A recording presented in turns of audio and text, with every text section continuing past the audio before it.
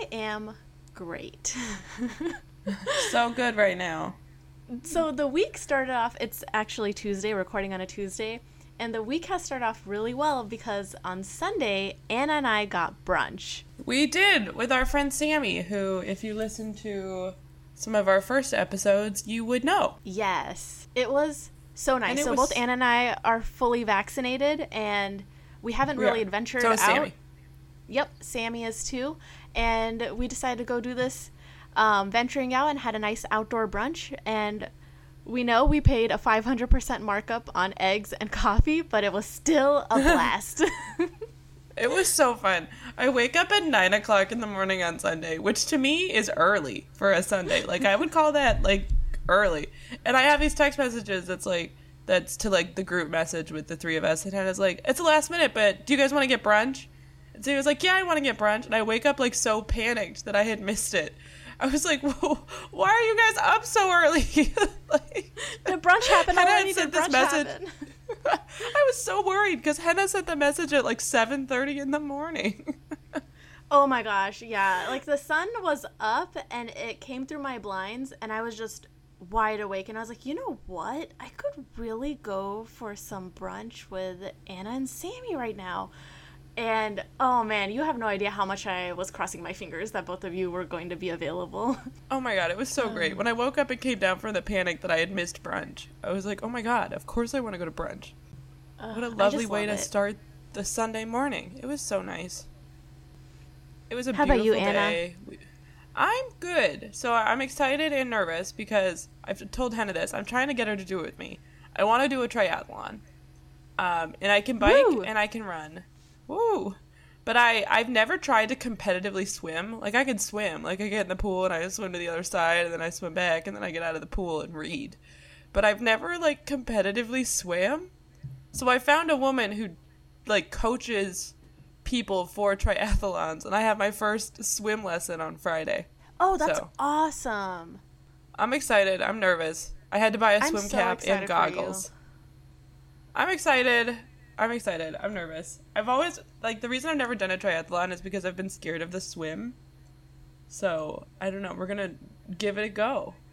Oh, completely. I feel the same way. I've done a duathlon, and open water swimming freaks me out. And it's because, like, I know how to swim. I just haven't swam in years. And I'm pretty sure if I were to go do a lap in a pool, I would come out all shaky. And, yeah. It's like, really physically hard. Out of shape, shaky. It's so hard. And I also have never had anybody, like, critique my form of swimming, so I'm sure I'm not doing it the most efficiently. I've only been critiqued in my form, like, in middle school, you know, when you go through some lessons, but not since then, you know? Yeah. Not since, summer camp swim lessons. Exactly. But yeah, Anna, I would love to be a training buddy. We could go on runs and bikes together. That would be awesome. All right. Do you want to introduce today's topic? Because it was your idea? Sure, I'd love to. All right, so today we're talking about electrodynamic tethers. Yeah, I'm just really excited to talk about this. I came across it while I was just on the internet looking at some other aerospace article that I found interesting, and then for some reason EDT, or electrodynamic tethers, came up, and I was like, oh, what is this? And I clicked on it, and then I was like, hey, this seems really interesting. I sent it over to Anna, and both of us were comparing notes right before this call, and we both agreed that, wow, there was a lot to learn from for both of us. Yeah, normally she said, like, we'll have a topic, and I'll know at least enough to have, like, a passing knowledge of it. I had no idea. I was like, okay, starting from zero. So it was really a good one. All right. But before we get into it, should we introduce ourselves? All right. I'm Anna. And I'm Henna. And this is But It Is Rocket Science.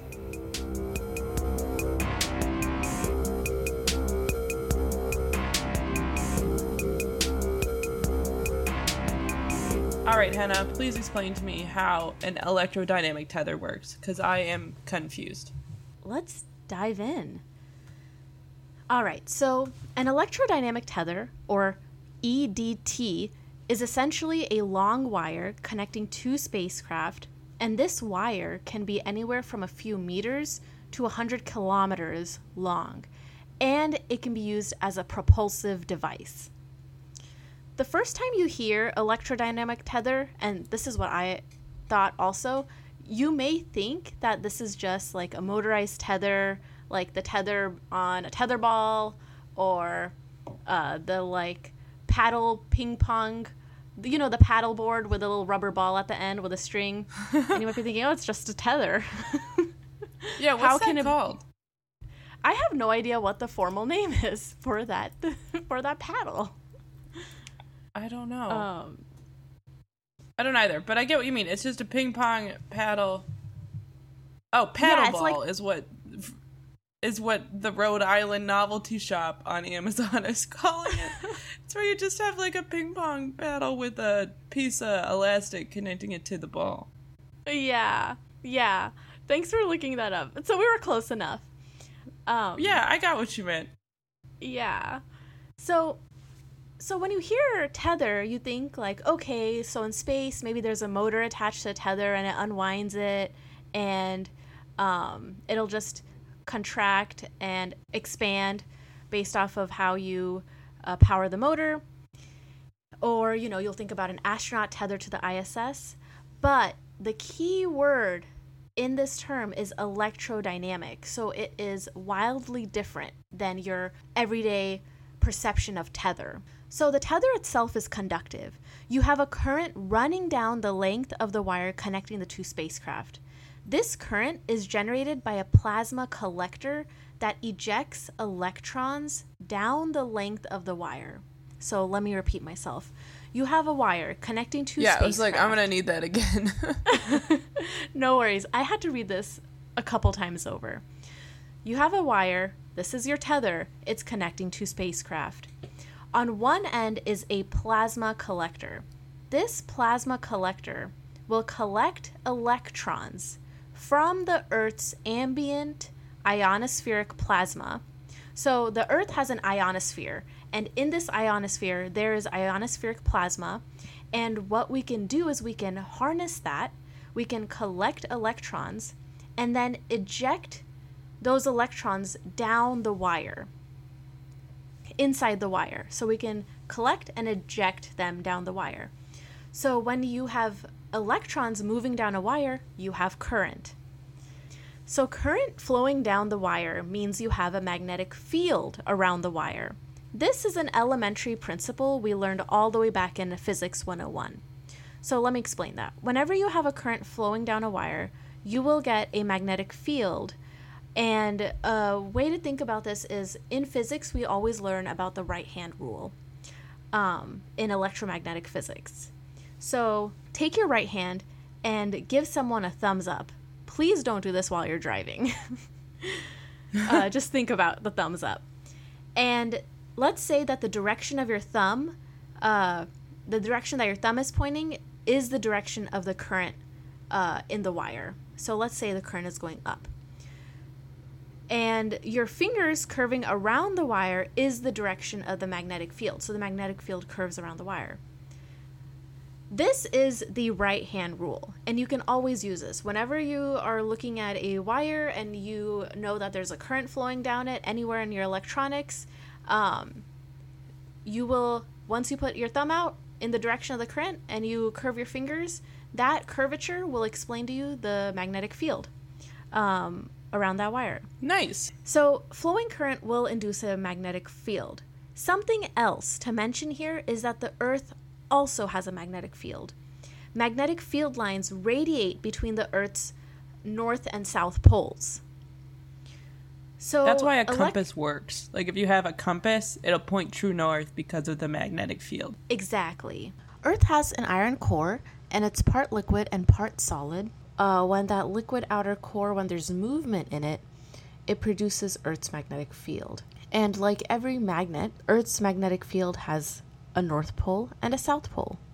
And a compass is just a small magnet, so it has a magnetized needle. So the southern pole of the needle will attract to show you the direction to Earth's north pole. All right, so EDTs can act as thrusters because the magnetic field exerts a force on the current carrying wire. There is a fundamental equation of electromagnetic physics, and this equation explains the Lorentz effect. So the Lorentz effect states that F, which is a force, is equal to I cross B. I is the current through the wire, and B is the magnetic field. So F equals I cross B. This is huge. When you have a current and a magnetic field, you get a force.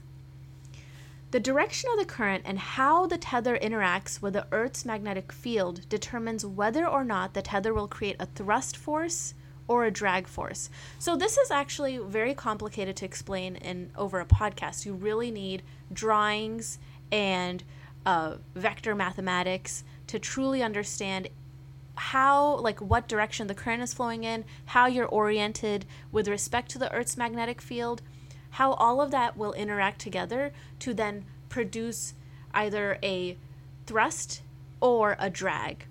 And I'm not going to try to create this frame of reference in your mind. It would get too complicated, so I'm trying to provide a general description right now. Okay, but the main takeaway from what you just said is that if you have current and you have a magnetic field, you can get a force. Exactly. So in order to move anything in space, you need a force. A rocket thrust is a force. So if you can get a tether oriented correctly with respect to Earth's magnetic field, and you can pump a bunch of current through it with using the electrons from the ionosphere, you can produce thrust. This is absolutely amazing because you will get a propellantless system to move spacecraft. Isn't that wild? That's crazy. It makes me think of a solar sail. Yes, actually that's a really good example, Anna. You can use electrodynamic tethers to deorbit spacecraft or to boost and adjust orbit of spacecraft. I read a few papers from NASA that discusses using an EDT to maintain orbit of the ISS and save costs from doing chemical propellant-based boosts. So like Anna and I have said That's in almost... cool. Yeah, isn't it cool? Because Anna and I have said this countless times, almost in every episode, that carrying propellant is expensive. So when you don't have to carry it for small maneuvers, it's a huge win. Yeah, because if you're carrying propellant, you're carrying more mass. And any amount of mass you bring to space is going to cost you money. Right, because you need to actually have more fuel to lift that mass off of the ground. Yeah, exactly. And you just end up in this circle. In one of the research papers I read, I'll have the research paper in the sources. In this paper, I read that systems engineers usually allocate 10 to 20% of total mass to be disposed of for chemical thrusters. So 10 to 20% of the total mass you're going to be disposing of is allocated to chemical thrusters. That's a huge portion of your overall mass that you're going to dispose. An electrodynamic tether, which weighs about 30 to 50 kilograms, can provide deorbit capabilities, but it only takes up a few percent of the total mass of the carrier vehicle at launch. So this is a huge improvement. Another issue with chemical thrusters for deorbiting is that your spacecraft will need to reliably operate and carry chemical thrusters for a longer period of time. Meanwhile, an EDT is a dormant system that will only be activated during end of life or whenever you need an orbit boost. However, you unfortunately can't replace all propulsion systems with an electrodynamic tether because EDTs can generate an average thrust of 0.5 to 0.8 newtons for 5 to 10 kilowatts of electrical power. So they are a great option if you want to maneuver something or need to move slowly over a small period of time. So for reference, like Anna brought up solar sails, awesome option, but again, they're not chemical propulsion. They don't produce a lot of thrust. But like solar sails, the example I also bring up in my notes is ion thrusters are also another great alternative to chemical propulsion. You know, it's another great alternative to the traditional high thrust RP1 engines. Ion thrusters will produce, 15 to 100 millinewtons of thrust for 1 to 15 kilowatts of power. It's pretty comparable to EDTs, and we discuss electric propulsion and ion thrusters in episode 6, so go check it out if you want to learn more about that. But overall... So from an ion thruster, you could get Oh, sorry, I'm just trying to... So from an iron thruster, you can get 1 to 15 kilowatts of power. From an EDT, you can get 5 to 10 kilowatts. So yeah, those seem pretty much in the ballpark of each other. Yep, that's right, Anna. So EDTs are a great option for maneuvering systems and for simple boosts for satellites. But EDTs will not launch you off of Earth's surface. A reminder. That's a bummer. Right? Just a reminder for all of our listeners. The space shuttle had 2 solid rocket boosters that produced 28 meganewtons, or about 6.6 million pounds force of thrust in total to get the space shuttle off of Earth's surface. So let me just say those numbers again. 28 meganewtons compared to the 0.5 newtons for an EDT. You can't. It's just, you need chemical propulsion for certain things. Yeah. But yeah, Anna, that's all I have for an introduction to EDTs. That's awesome. Do you want to take a quick break and I'll jump into the history? Yeah, let's do it.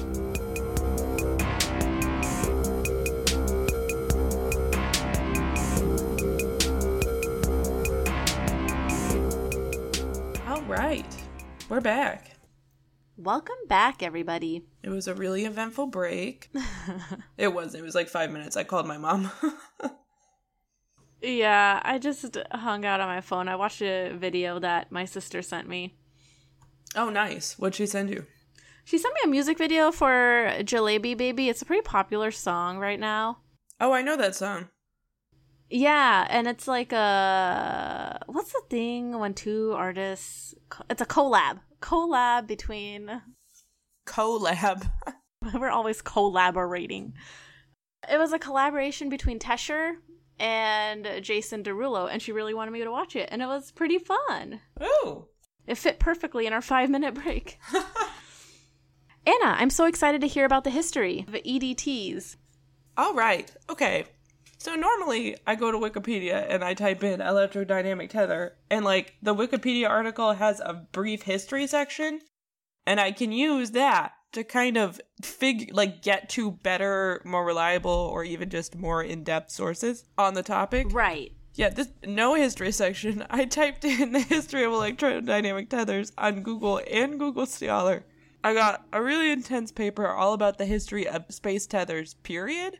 And that actually did have some good information in it, but it was also incredibly overwhelming. This one was kind of an adventure, but I think I got some interesting stuff. Yeah, Anna, I understand the journey with this specific topic. I totally understand. As I was doing my own research, I was either getting super technical papers or oversimplified videos. Yeah, I was just getting nothing. They were like, there was the beginning of the world, and then there was nothing, and then there was electrodynamic tethers. And I was like, okay.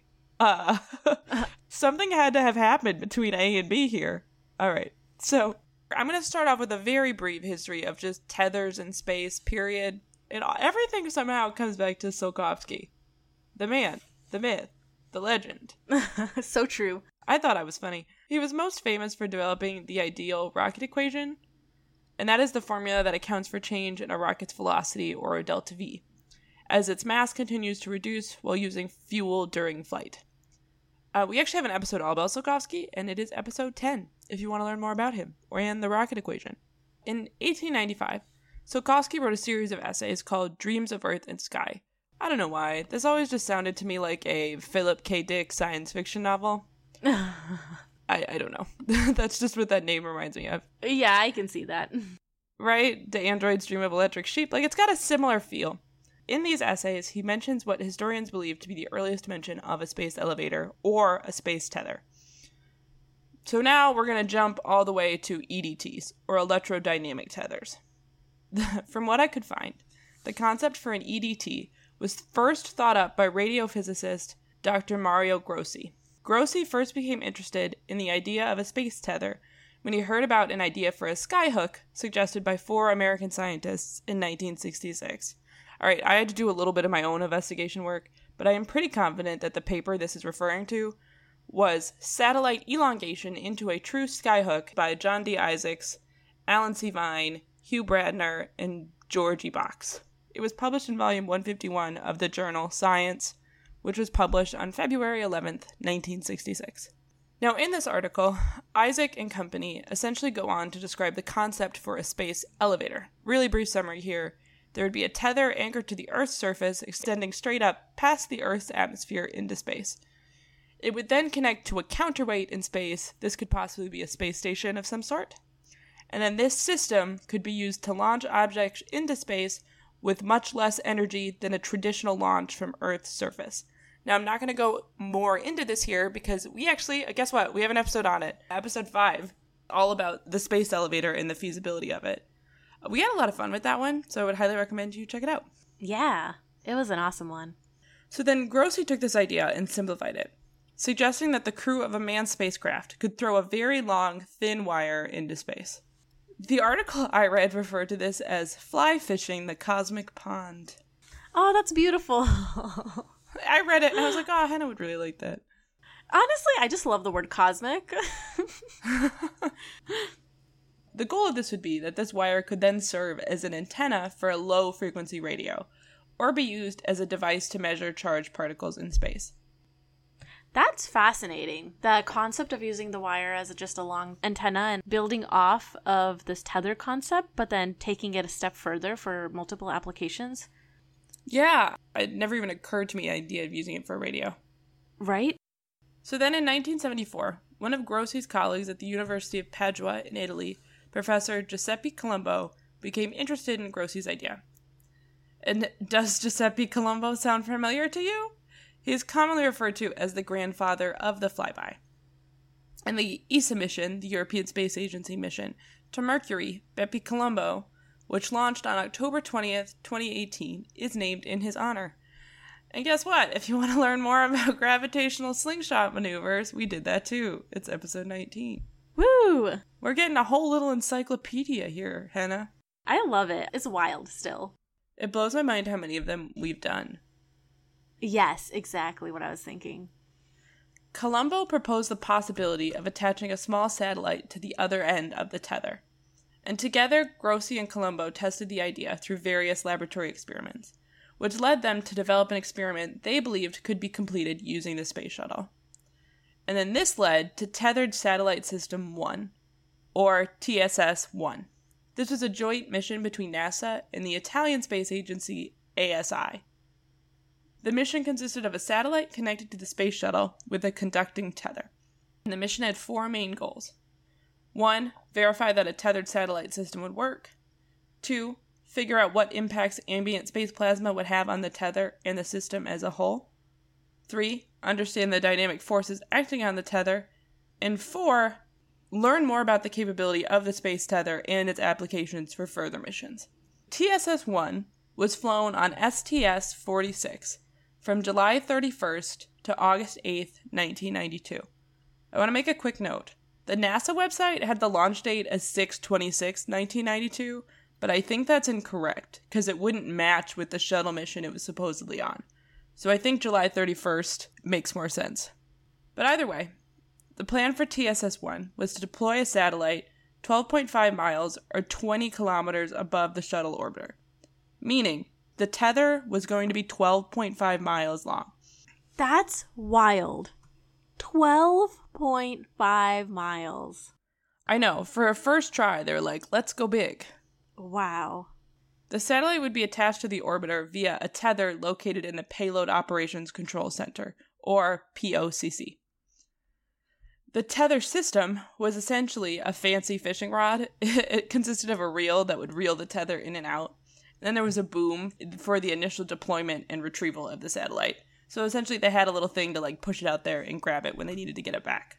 There was also a lot of other equipment to distribute power and manage communications and data collection, as well as separate structures that carried scientific instrumentation. But the satellite itself was a sphere with a diameter of 1.6 meters or 5.2 feet, and it had a nitrogen thruster for attitude control, essentially just to keep it bolstered in more or less in the location they wanted it in. Now, the tether itself was only 2.54 millimeters thick, or 0.1 inches. I was sitting, taking these notes, racking my brain about what a good comparison would be. The best thing I could come up with is the cord of a phone charger. So I Googled it. The average iPhone charger cord is 3.2 millimeters in diameter. So then now imagine it being 12 miles long.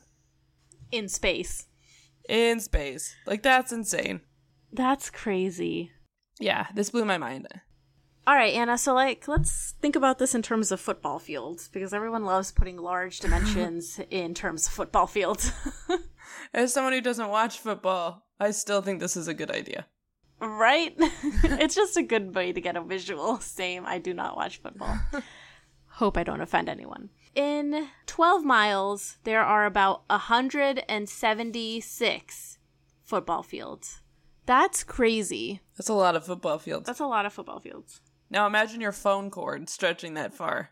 Oh my gosh. There's a lot happening there. Imagine how tough it has to be if some debris collides with it in space. For it being so long, there's got to be a good probability of that happening.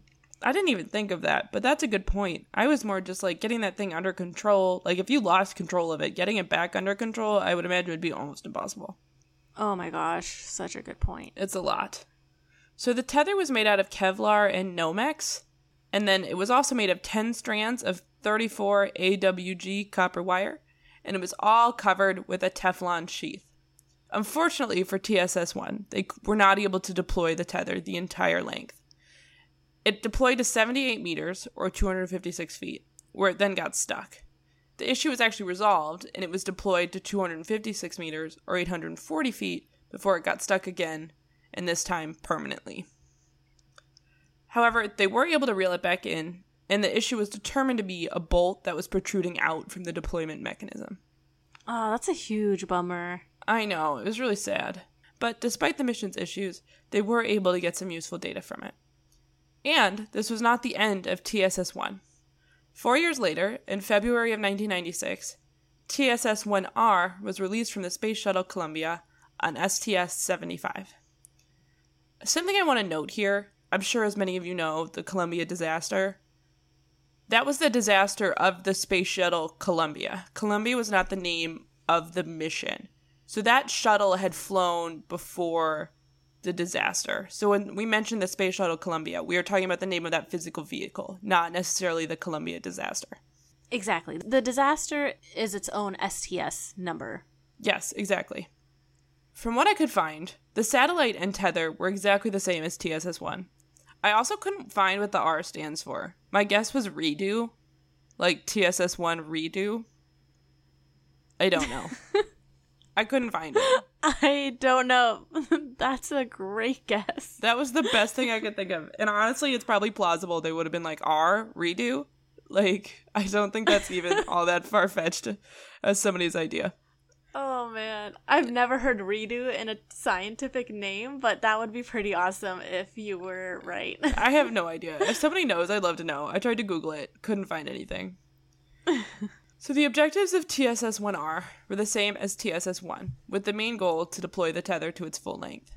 And this time they got really close. It took over 5 hours, because I would imagine they'd have to go really slowly. But the tether was deployed to 19.7 kilometers, or 12.2 miles, when it suddenly snapped. No. I know, it was so sad. It was so sad.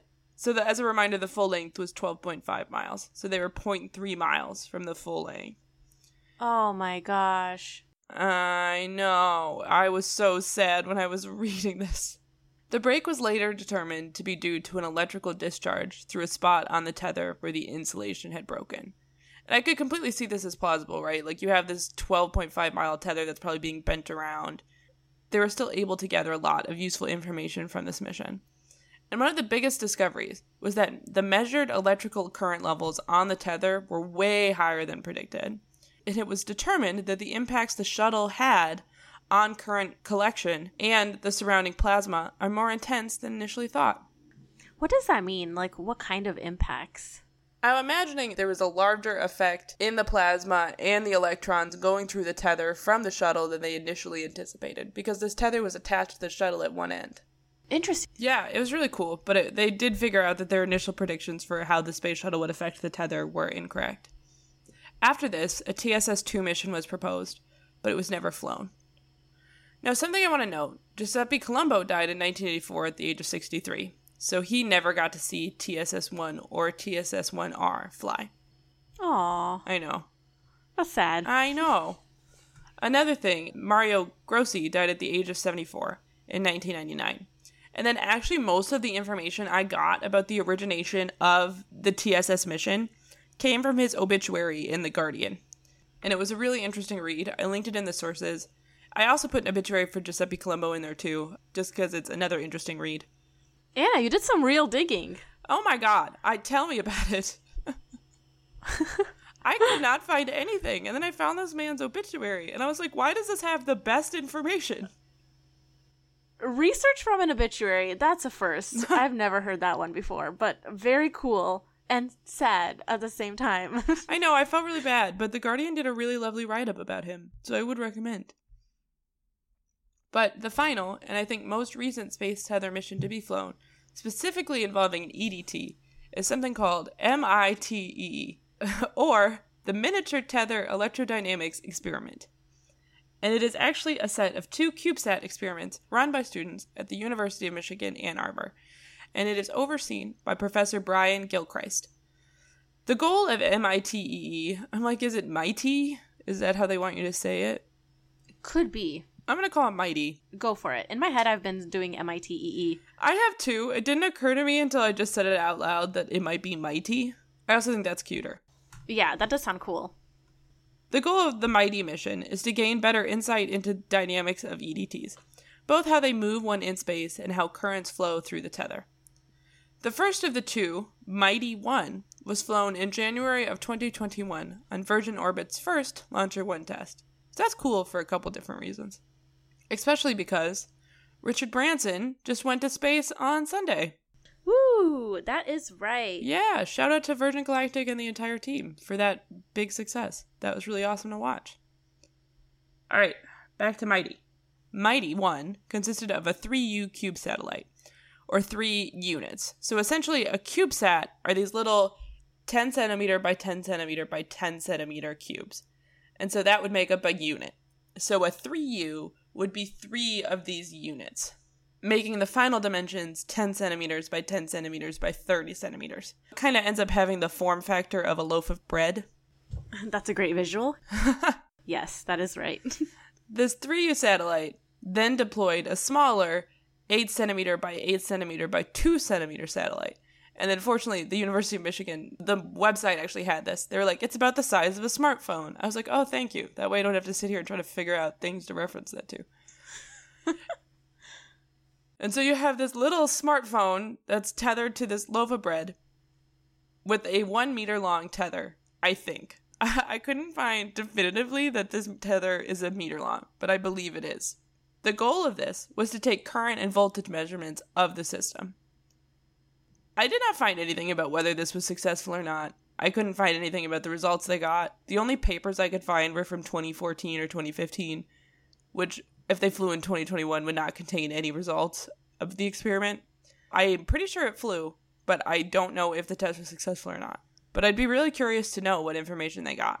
Yeah. If anybody out there knows, let us know. Point us in the direction of where we can find it, because I'd be really interested. If one of the MITE team members is out there listening, please, we'd love to find out what's going on here. Yeah, and do you call it mighty, or is it MITE? Because I would really like to know. However, there are a bunch of other space missions that have flown over the years. A lot of them are not actually EDTs. There are different kinds of space tether. But if you're interested, go check it out. They're really cool. Anna, that was fascinating. What a really cool history and really awesome digging into all sorts of different types of articles. Thanks. I was really proud of myself. I'm impressed. I started this one out and I was like 20 minutes in and I almost texted you. I was like, nothing is out there. Put my internet sleuthing skills to the test. That's right. All right, Anna, do you want to tell everyone where they can find us? Yeah, can do. First off, we have merch. So if you want to buy some stuff with the But It Is Rocket Science logo, you can head to our website, butitisrocketscience.com, and then hit the button that says shop. That website also has an About Us page if you want to learn about more about us, and it has a Contact Us form. If you want to shoot us a message, ask us any questions, have ideas for future episodes, if you have a recommendation for a triathlon bike because I'm really overwhelmed, check out our website. We also have our Instagram, But It Is Rocket Science, and then we have our Twitter, But It Is RS. And then we also have a Facebook page, But It Is Rocket Science. And then if you've been enjoying this, if you like the podcast in general, rate and review us on Apple Podcasts. It means a lot to us and it really helps us out. Should I go into my sources? Yeah, Hannah, bring it on. Lots of digging around in some research papers for this one. I referenced Wikipedia for Space Shuttle solid rocket boosters. I looked up a NASA research paper titled International Space Station Electrodynamic Tether Reboost Study. I referenced our own episode 6 electric propulsion podcast notes. I also referenced another paper called A Brief Overview of Electrodynamic Tethers. I also referenced the Wikipedia page for electrodynamic tethers. I referenced a NASA YouTube video about EDTs, and I referenced another paper in Acta Astronautica titled Benefits and Risks of Using Electrodynamic Tethers to Deorbit Spacecraft. All right, Anna, how about you? All right, so I've got a paper I found on the history of the tether concept and tether missions, a review. It was an interesting article. It was definitely a read, though. And then I have a NASA article all about TSS-1, a Wikipedia article all about TSS-1, that obituary I was mentioning earlier in The Guardian from Mario Grossi. The article I also mentioned from the journal Science by Isaacs that talks about one of the initial concepts for the skyhook. A Wikipedia article about Giuseppe Colombo. A obituary for Professor Giuseppe Colombo. A Wikipedia page all about just all of the space tether missions and proposed and future missions. The website from the University of Michigan all about MIGHTY. And then a NASA page talking about CubeSats. And that's all I got. Awesome. Do you want to lead us in closing it out? Oh my goodness. I believe in you. Thanks, Anna. You're the best cheerleader I could ever ask for in my life. So are you. All right. Until next time, Space Cadets. T-3, 2, 1, liftoff.